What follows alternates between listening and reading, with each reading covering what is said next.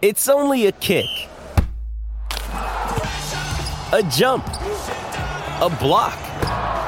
It's only a serve. It's only a tackle, a run. It's only for the fans. After all, it's only pressure. You got this. Adidas.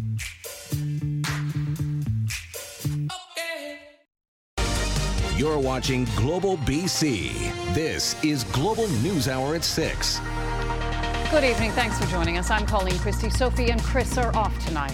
BC's emergency healthcare first responders have released some sobering numbers that indicate the toxic drug crisis is showing no signs of slowing. As Travis Prasad reports, a little more than 3 months in, 2023 is already on pace to be a record-breaking year. This is what the naloxone looks like. It's a 1 milliliter in this small ampule. Paramedics explaining what naloxone is and how it's administered. And we're going to press the plunger until the needle retracts. One shot of naloxone quickly reverses the effects of opioids and can stop an overdose from turning deadly. Anyone can go to the drugstore and grab one of the kits, but to actually do it before you're nervous and actually trying to help somebody is never a bad idea. Friday marks 7 years since the province declared toxic drug overdoses a public health emergency. Since then, paramedics have responded to almost 200,000 people in danger. We went from around 14,000 overdose calls in 2016 to over 33,000 last year. In 2022, BC EHS saw upwards of 2,800 calls per month. So far this year, that number has risen to more than 3,200. And on March 22nd, paramedics attended 205 overdose calls, a new single-day record. BC EHS says that was also an income assistance day. What this clearly shows us is this crisis is still very much here, and we need to continue to look at ways on how we can reduce the number of overdose events that are happening. The highest number of overdose calls continues to be in the Vancouver Coastal Health Authority, despite it serving a smaller population than Fraser Health. However, the statistics show overdoses are a province-wide problem. This is a crisis impacting people from all walks of life. In January, the BC government decriminalized possession of small amounts of illicit drugs. Harm reduction advocates say the 3-year pilot is a good start, but want to see better access to safe supply. We continue to see toxic drug supply, and we'll continue to support any policy initiatives that are aimed at helping to improve safe supply in our province. Meanwhile, first responders are asking the public to be equipped and know the signs. They may have shallow or absent breathing. They're not breathing at all. To help save lives as the crisis continues. Travis Prasad, Global News. The fatal stabbing of 17-year-old Ethan B. Flood Tuesday night and a string of other high-profile violent crimes on public transit are putting an increased focus on safety on board SkyTrain and the bus system. TransLink is already in the process of adding a third level of safety, hiring community safety officers to complement transit security and police. But as Janet Brown reports, critics say far more needs to be done to keep commuters and communities safe. TransLink says it is working to make the transit system safer by hiring 24 community safety officers, 12 now and another 12 by the new year. They'll carry batons and handcuffs but no guns and will earn between roughly $32 and $34.50 an hour. We have a total of 24 community safety officers that will be joining the force. And that's really helpful because that's going to introduce a bit of a tiered policing model. So those community safety officers are trained in things like de-escalation, how to de-escalate mental health incidents. Transportation Minister Rob Fleming asked if more transit police officers are needed on the transit system in light of the fatal stabbing on board a Coast Mountain bus this week in Surrey. Minister Farnworth has coordinated with the Chief of Police for TransLink as well as other municipal police forces in the RCMP about stepping up enforcement throughout the TransLink transit system. Both transit police and the union representing Coast Mountain bus drivers are calling for additional transit police officers. Right now, there are 184. Our chief is in talks right now with TransLink and the government to try and increase that budget so that we can get more officers out there and hire more people and help people be safe. Meanwhile, TransLink Mayor's Council Chair and Port Coquitlam Mayor Brad West says the fatal stabbing speaks volumes where we are as a society. What more is it going to take for the people responsible for our justice system, from MPs to judges to everyone else involved, to wake the hell up and do something about it? Janet Brown, Global News. And Vancouver police are investigating another serious attack on board a transit bus. It happened at about 8:30 this morning on a TransLink rapid bus in the downtown east side. Police say the victim and suspect were passengers. The motive for the attack isn't known. The victim was taken to hospital with non-life-threatening injuries. Officers are still searching for the suspect. 3 Hells Angels clubhouses were seized across the province today, nearly 2 months after BC's top court ruled in favor of the Mounties, saying that it was likely the properties would be used to plan future crimes. Well, one of those clubhouses is in East Vancouver, and that is where we find Jasmine Balla tonight. Jasmine, what can you tell us about today's events? Colleen, this clubhouse was owned by the Hells Angels, but now it is the official property of the province. It's quiet here now. Police have already been in and out as BC Civil Forfeiture Office moved in to claim the space and seize the property. And the same thing happened at the other 2 properties, clubhouses in other parts of the province, including Kelowna and Nanaimo. The province's Anti-Gang Combined Forces Special Enforcement Unit, or CFSEU, says it was on site at all 3 clubhouse locations, along with local police, to keep the peace while the operation was carried out. In Kelowna, officers arrived shortly after 11 a.m. and replaced the locks and inspected the property. The same happened at the other clubhouses. The move comes 2 months after BC's top court ruled the province could seize the clubhouses because members would likely keep using the properties to plan or carry out criminal activity. That ended a years-long legal fight that began in 2007 when the motorcycle gang's Nanaimo clubhouse was raided by police.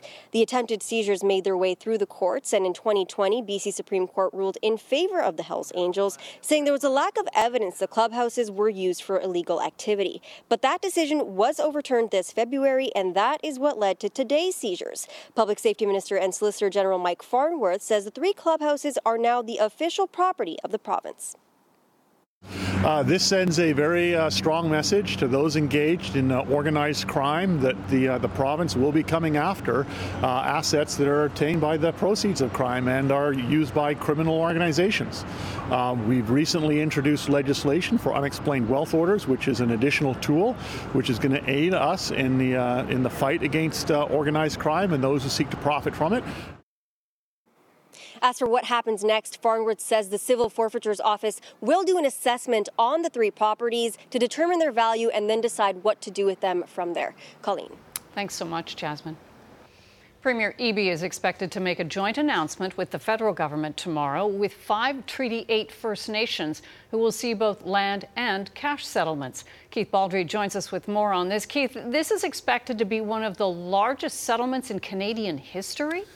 Yeah, this is pretty big stuff. So this dates back all the way to 1899 when a number of First Nations in the Peace River area of BC and in Alberta as well signed treaties with the governments of the day. Most First Nations in BC were not covered by treaties, but this was the exception. But it became apparent over time that the maps that were used to determine the territory of First Nations were based on some flawed information from the governments of the day. So there's been negotiations going back decades to resolve this, and we're going to see the details tomorrow. Here's sort of a broad breakdown what to expect. The federal government is responsible for the financial aspect of this. I'm told it's going to be a substantial financial payment. 115,000 acres of crown land is coming from the BC government. That's about the equivalent of about 4 cities the size of Vancouver. The Treaty 8 First Nations involved here are the Blueberry River, Doig River, Halfway River, West Moberly, and the Salto. Not all Treaty 8 First Nations are involved here, but 5 of them are, and the chiefs are going to be there at the news conference as well. Again, this goes back all the way back to 1899. Anyone interested in BC history and justice for Indigenous people should tune into our coverage. I think we'll likely be covering it live on BC One starting at 3 o'clock tomorrow. All righty. Thanks so much, Keith. Right. A disturbing incident at a West Side coffee shop in Vancouver, and it was all caught on camera. A woman allegedly pours coffee on a group of people, then spits on them. The search for the suspect and why it's being investigated as a hate crime. in just over a minute. Still to come on the News Hour, what fossilized plants found in Burnaby are telling us 40 million years later. And the growing business that will never run out of customers, the green burials movement. Those stories coming up on the News Hour. Vancouver police are asking for the public's help to identify a woman caught on camera dumping coffee, then spitting at a group of men. The victims had been sitting in a coffee shop playing cards when she approached, apparently mad that they were speaking a foreign language. As Paul Johnson reports, the incident is being investigated as a hate crime. Watch carefully here as a woman appears to approach two men in a coffee shop and then allegedly spits in the face of one of them. Take another look. Do you recognize this woman? Vancouver police are hoping you do. So far, we've been unable to identify the suspect through non-intrusive means, so now we're turning to the public for their help. Vancouver police say the incident happened in this coffee shop February 26th. The spitting, plus what happened just before that, is why police are investigating this as a hate crime. They say it started when the suspect approached a group of men playing cards at a table. So when she approached this group, they engaged in some friendly conversation. She asked the group what language they were speaking. When they responded with they spoke Arabic, she made a racial comment, she poured her coffee on the table, and she left. Police say the victim is a 38-year-old Vancouver man. Well, they say reports of hate crimes are actually down recently. A humiliating and degrading act like this has no place in the city. And if someone can identify the suspect, this is a case they intend to close. In Vancouver, Paul Johnson, Global News. The provincial government says changes are coming to the Strata Act to make sure young families can stay in their homes. A loophole in legislation passed last year has motivated a number of stratas to implement a 55-plus only rule, leaving homeowners under the age restriction questioning what the future holds. Richard Zussman has more. It's been a giant stressor for Razan Talibian in the form of BC's new strata rules. And to be in a situation where I'm thinking, I have to think about having a child or lifetime security of debt. Talibian found out in January she was pregnant and has been raising concerns over the province's new strata rules ever since. Strata buildings no longer allowed to restrict rentals, but they are allowed to move to 55 plus and then restrict rentals to include only those in the age demographic. And that is exactly what Talibian's building did. You know, they do think they're gods. They think they have a lot of power, actually, and they take that to their advantage. This would have meant Talibian's baby would legally not have been able to live in the suite, but relief is now on the way. Thanks to Talibian and others telling their story. For a young family not to be able to have a child because they're worried about their place is absolutely heartbreaking. We know that changes need to happen and changes are coming. Premier David Eby recently called her to inform Talibian the rules would be changing. But what is still unclear is exactly what the rules will look like. We're a few weeks away. Right now, legal teams are going through to make sure that any changes that are put in place can protect young families. The province acknowledging it's unfortunate it has gotten to this point, considering in the government's mind, stratas have been short-sighted moving to 55 plus. But it comes with ramifications. Many of the condo owners associations have been advising stratas that any moves to go to 55 plus can reduce the potential value of those units. Talibian is looking forward to see the new rules, but most importantly, looking forward to welcoming a baby in September in the dream home they now won't have to leave. Richard Zussman, Global News, Victoria. It was a brutal death by beating. Now the coroner's inquest into Miles Gray's death at the hands of police begins Monday, with 7 VPD officers' jobs hanging in the balance. And fear for Canadians with family in Iran as hundreds, maybe thousands of young girls there are falling at school, the victims of poisoning. Crews are still on scene to a major crash here in Tsawwassen, southbound on Highway 17 at 56th Street. Traffic is down to just a single lane and backed up for about a half a kilometer. Integra Tire is proud to serve the communities they are a part of. Contact your local dealer today and get up to $100 in tire rebates. Integra Tire, truly local. I'm Trish Jewison in Global One. High above a crash in Tsawwassen. A public inquest is set to get underway Monday, looking into the death of a man at the hands of police in Burnaby almost 8 years ago. There are many questions as to what happened that day, and as Imad Agahi reports, Miles Gray's family is hoping for some answers. A decade has turned over, and it has been nearly 8 years since Miles Gray, a Sunshine Coast business owner, would make his last work trip to the Lower Mainland. A trip that ended with a violent confrontation with police and the 33-year-old's death. On Monday begins a 10-day coroner's inquest, a process that cannot legally hold someone responsible, but in which detailed explanations of Miles Gray's death will be explored. It's going to be absolutely horrific. If I do go, all I would do is hear, I don't know how many accounts over and over again of Miles's murder and what has been done to him. In the afternoon of August 13, 2015, Vancouver police are called to a disturbance in the city's southeast corner near the Burnaby border. A man was reported to be acting out and had sprayed a woman with a garden hose. Officers identified Miles Gray nearby, and over the course of a 13-minute interaction with numerous police officers attempting to physically restrain and arrest him, the 33-year-old is injured to the point of unconsciousness and later pronounced dead on scene. Days later, 2 investigative bodies began their probe into police actions. And on January 16, 2019, more than 3 years after Gray's death, the Independent Investigations Office concludes its report. And 6 weeks later, submits its findings to Crown prosecutors for criminal assessment. Next, on December 16, 2020. Now, more than 5 years since Gray's death, the BC Prosecution Service decides it will not approve any criminal charges, citing inconsistent evidence from the responding officers. The Gray family's heartbroken. He was pepper sprayed, chained up, and handcuffed, so he was incapacitated, and then they beat him to death. For that to happen and nobody to be accountable to that, that is a travesty of justice. On January 29, 2021, another investigation, this time into potential professional conduct violations against the responding officers.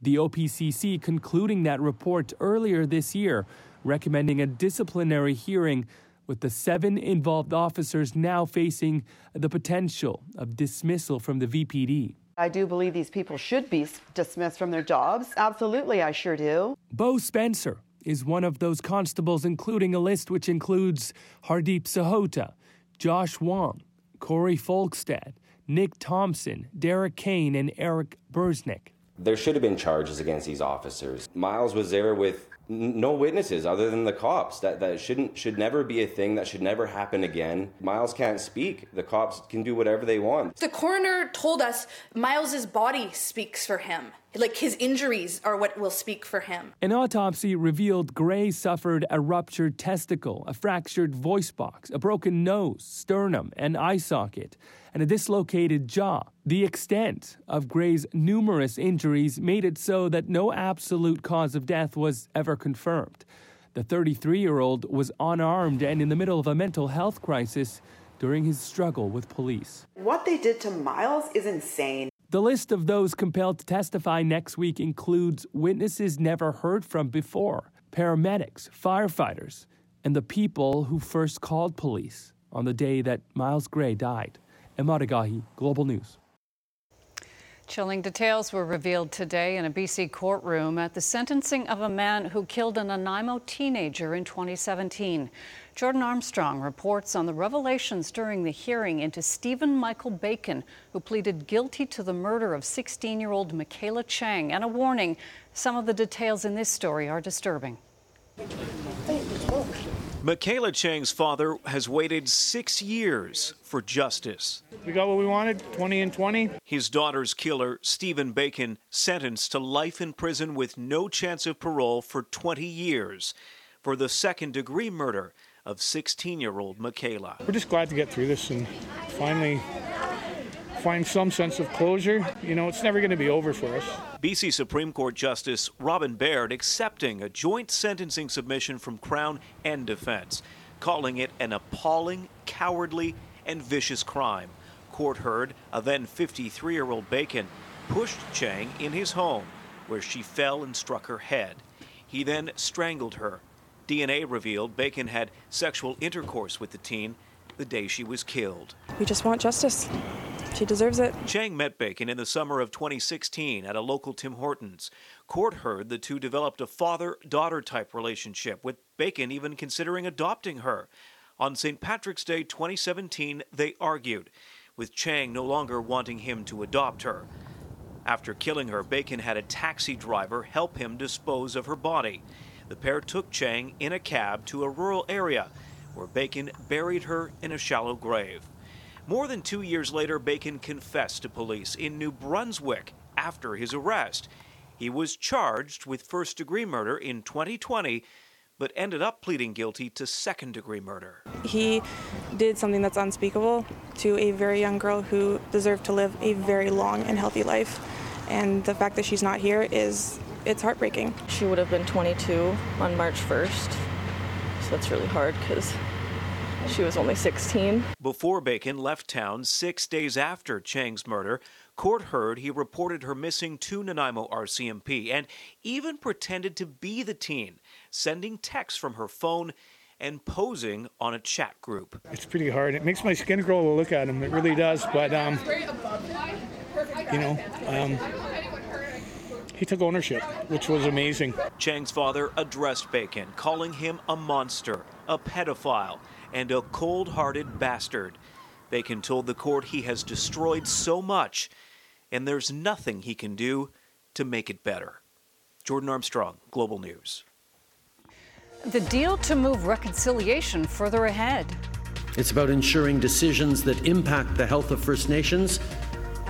The renewal of a 10-year-old deal that created the First Nations Health Authority in BC. And collecting shocking evidence. Hundreds or more female students in Iran are being poisoned.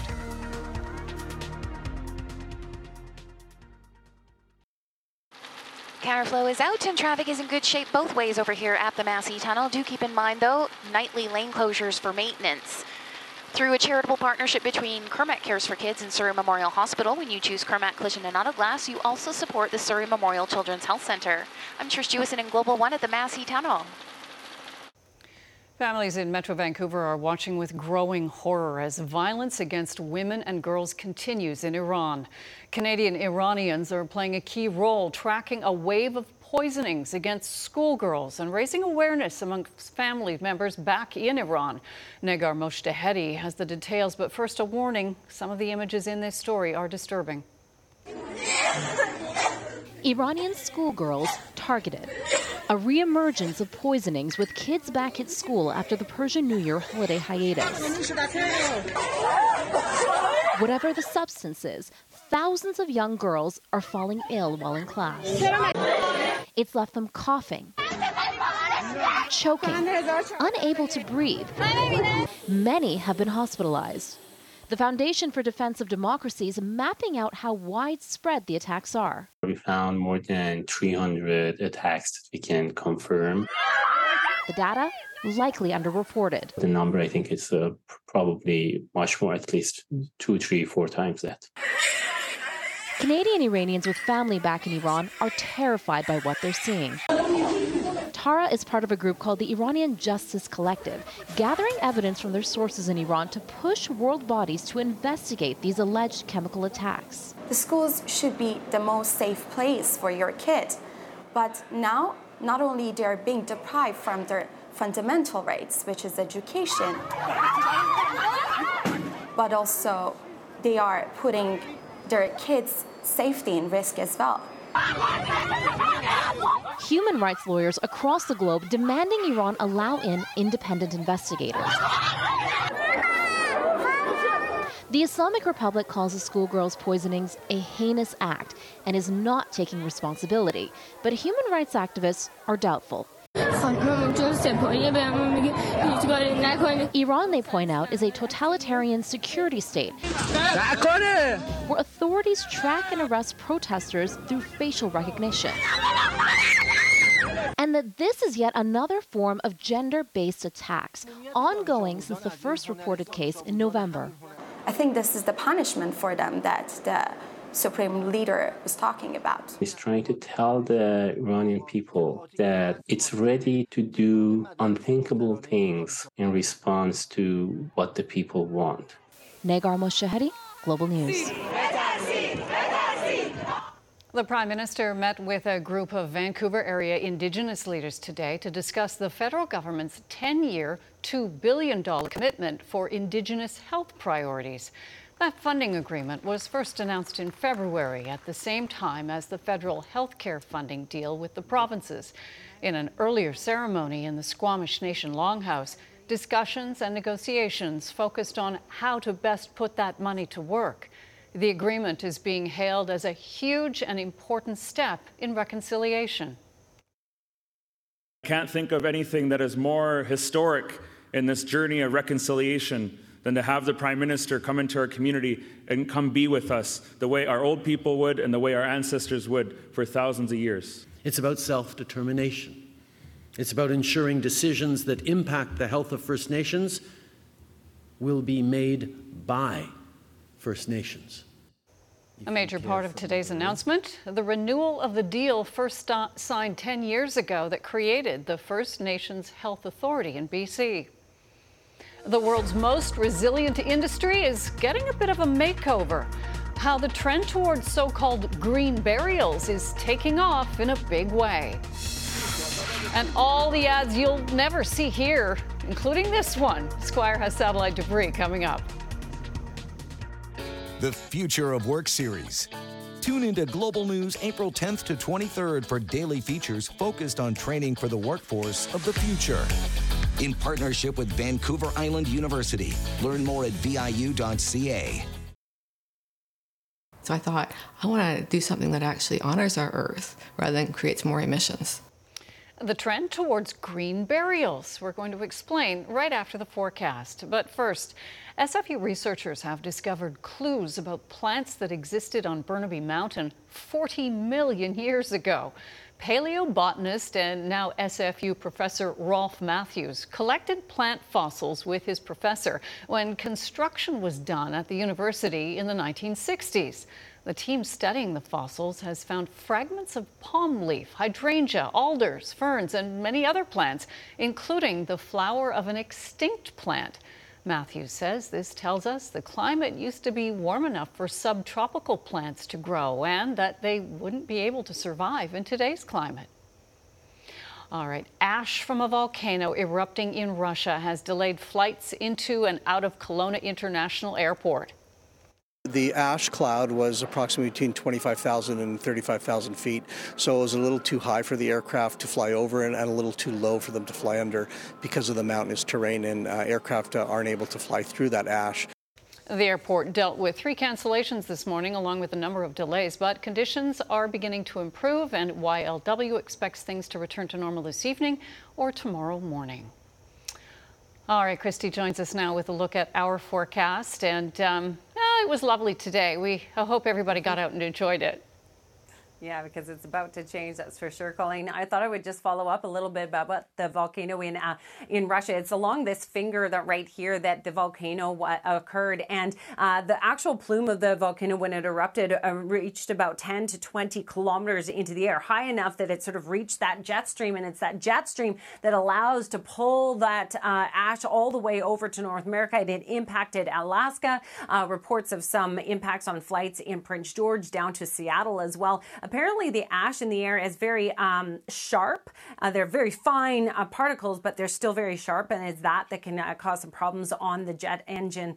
So very interesting indeed. And what else is interesting? We got some great video in. Thank you to Kevin for sharing this with us. The potential for a dust devil. Environment Canada meteorologists are analyzing this because there is a chance that this has connected to the cumulus cloud that's above it, which in that case, it is actually a tornado. There was enough heat and instability in the atmosphere today to sort of create this dust devil or potential tornado.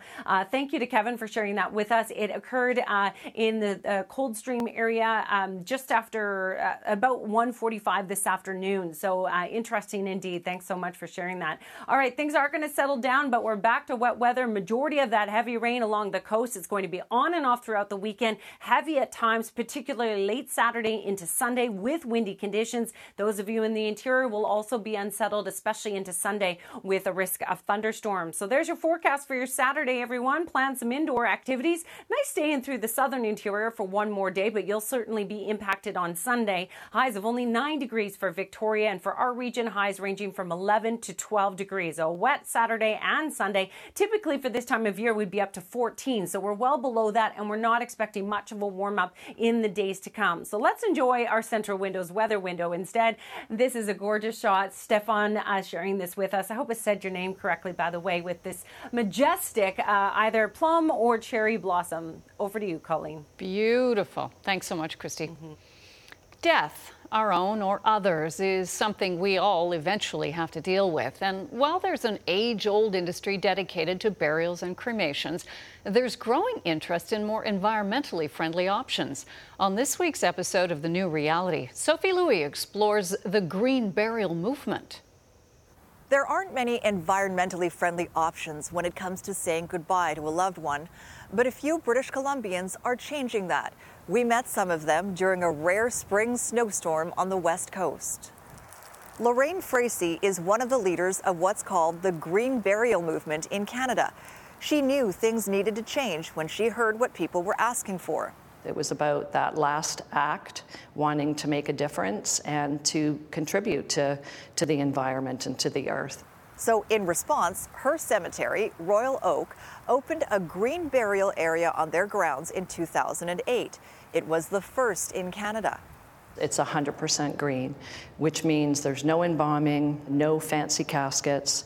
Everything needs to be biodegradable. There are currently more than 400 people buried here, and demand is growing. For the first time in my 23-year career, I'm getting 30 and 40-year-olds that want to give me their credit card over the phone to secure a piece of land.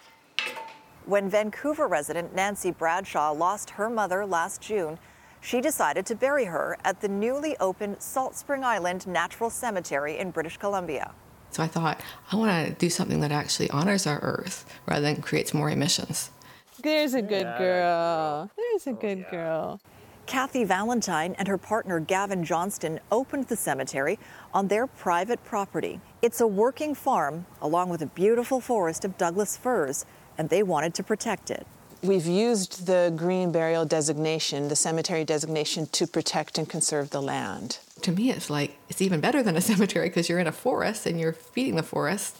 Other green options beyond burial are starting to emerge, including human composting, where you can convert a loved one's remains into soil.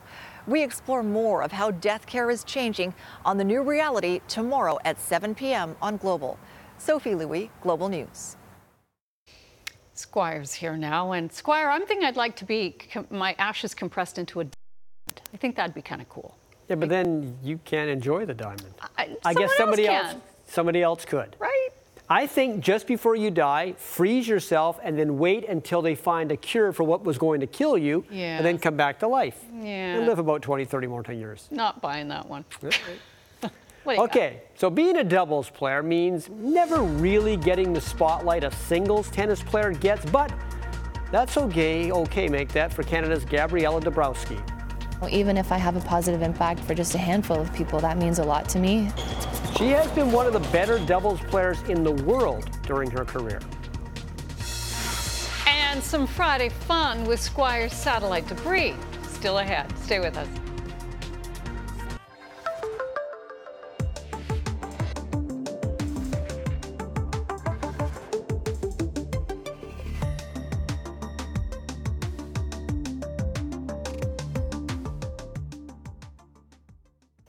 All right, Squire's here with sports. Are we still talking about the Canucks? Oh, sure. It's a 365-day-a-year topic around here. Well, the Canucks season is over, and the negatives certainly outweighed the positives, but we're used to that. They lost early in the season when many wanted them to win. They won late in the season when many wanted them to lose. They changed coaches.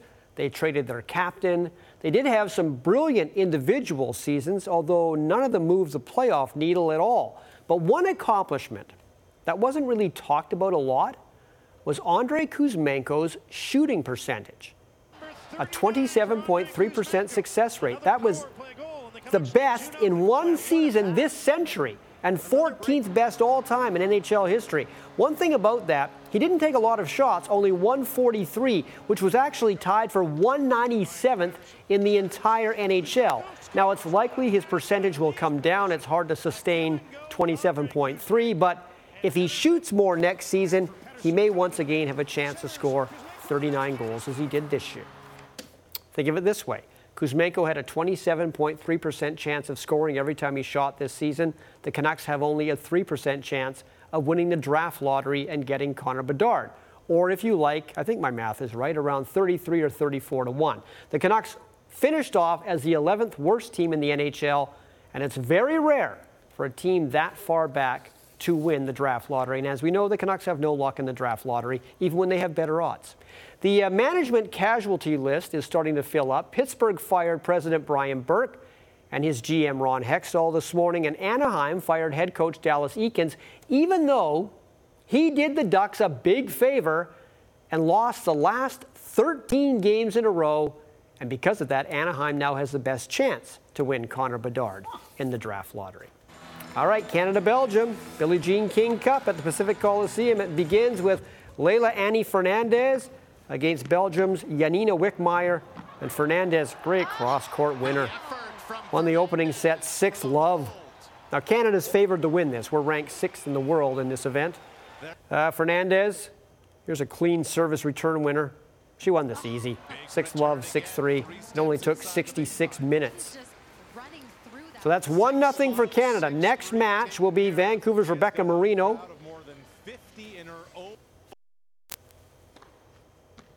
And she had a 3-love lead on her opponent, but now it is 4-4, and things will continue tomorrow at the Pacific Coliseum in this matchup between Canada and Belgium as well. Now, when it comes to tennis, it's always the single players, or make that the singles players, that get most of the glory. They're the ones who get all the TV time at major events. But playing in the shadows, perhaps unfairly, are the doubles players and the mixed doubles players, the ones who win their trophies with a teammate. And one of the best at team tennis is Canada's Gabriela Dabrowski, who is with Canada at the Billie Jean King Cup. Gabriela Dabrowski has been a doubles specialist for about a decade now. She played singles when she turned pro back in 2011, but that didn't last long for a very sensible reason.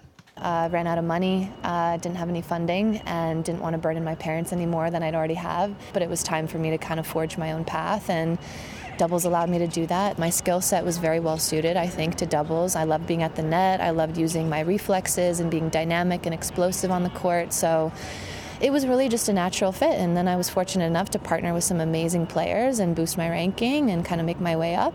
And Dabrowski has become Canada's most successful female doubles player ever, becoming the first Canadian woman to win a Grand Slam. She's got 2 of them in mixed doubles, the 2017 French Open and the 2018 Australian Open. She's also won 13 WTA titles and won nearly $4 million in earnings. And she's showing no signs of slowing down. At 31, she's at the top of her game. Just the older I've gotten, strategy has been so much fun for me. In doubles, there's a lot about positioning on the court, making the court feel very small for the opponents, forcing them to hit the most difficult shot over and over and over. I do like winning matches when I feel like I've been playing smarter than my opponents and breaking them down mentally. Good anticipation from Dabrowski. Of course, choosing the right partner makes a big difference. Usually they find someone through locker room conversations or text, but you might be surprised how it sometimes works at the highest level of pro tennis. Sometimes also at the tournament itself, there's like a looking sheet, so you can put your name down and tell people that you're looking, and then you write your phone number, and then if someone wants to play with you, they'll reach out. I would guess if your name was on the sheet, you'd get contacted pretty fast. It's happened in mixed, yeah. That's the quirkiness of doubles that is unique, but let's face it, the singles players get nearly all of the attention in tennis, which is understandable. But Dabrowski, who flies under the radar in her own country, feels doubles deserves a lot more love than it gets. Looking to try to improve that, actually, and get doubles on the map and really get people more excited about it. That's kind of one of the lasting impacts that I would want to have in this sport, is really seeing people come and watch doubles and seeing broadcasts put it on TV more, getting to know the stories of all the players. Well, the Vancouver Whitecaps are done with the Champions League, which is probably a good thing. That can tax a team that doesn't have enough depth to play those games and league games, and the Whitecaps don't have that kind of depth. So tomorrow it's back to MLS action down in Austin. Now, the Whitecaps were blasted on the road by LAFC earlier this week, 3-0 in Champions League, and like that tournament, winning on the road in Major League Soccer is not easy. In fact, the Whitecaps haven't done it this year. I feel like we don't really need to change too much. You know, I think it's been really positive over the last, I think we've 5 unbeaten now in MLS, right? So, yeah, we got beat by a very, very good LAFC side by, in my opinion, like I said, too many goals. But, you know, we also weren't played off the park for 180 minutes. So we also can take some positives from that. There you go. All righty, thank you. Stick around, and Okay. you stick around too. I will. Squire's not done. Satellite debris is next.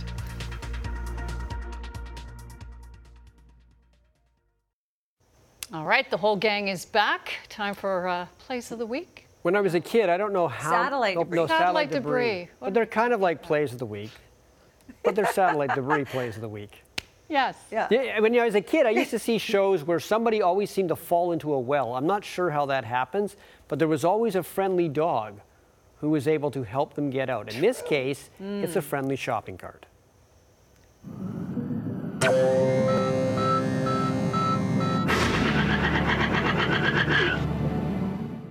Help! Help! Good boy! Go on, get help!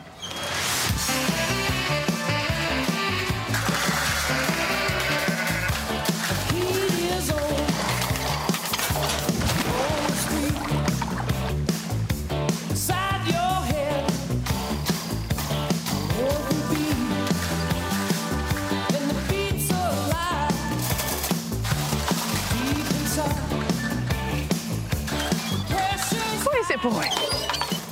And it's in the well. On Ripton Farm.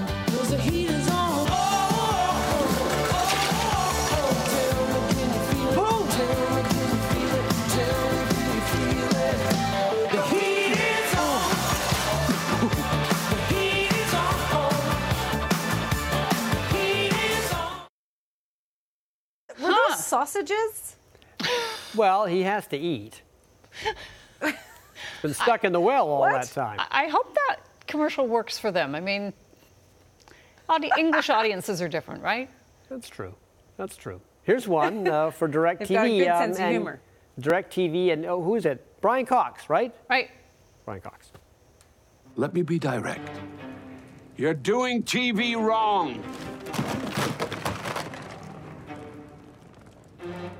You thought that other TV provider was good enough. Now what?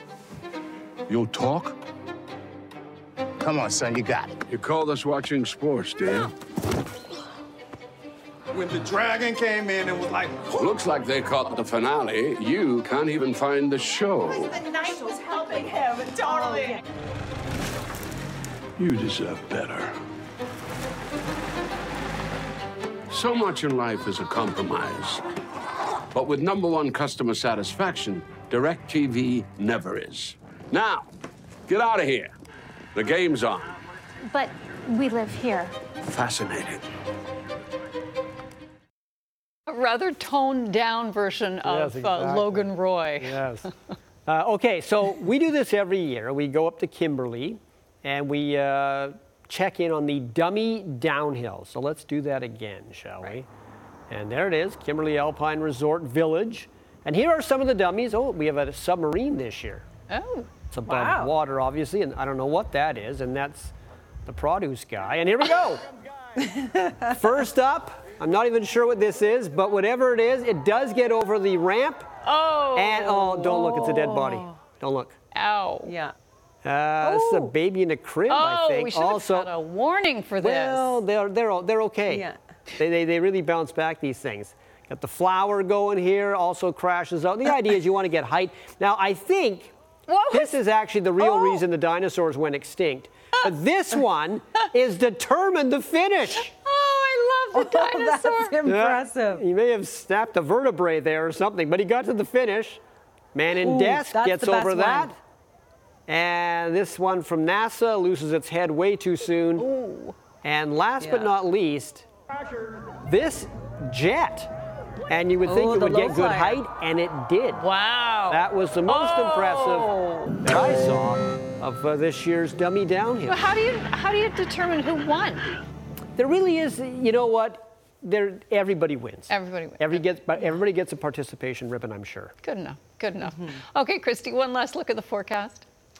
Well, indoor activities this weekend, we certainly are expecting rainfall both days. There'll be some breaks in the rains here and there, but overall it is certainly looking wet. So I'd like to say enjoy, but I don't know. Try. Have a good weekend, everyone. Be nice, I guess. Thanks for joining us. Have a great weekend.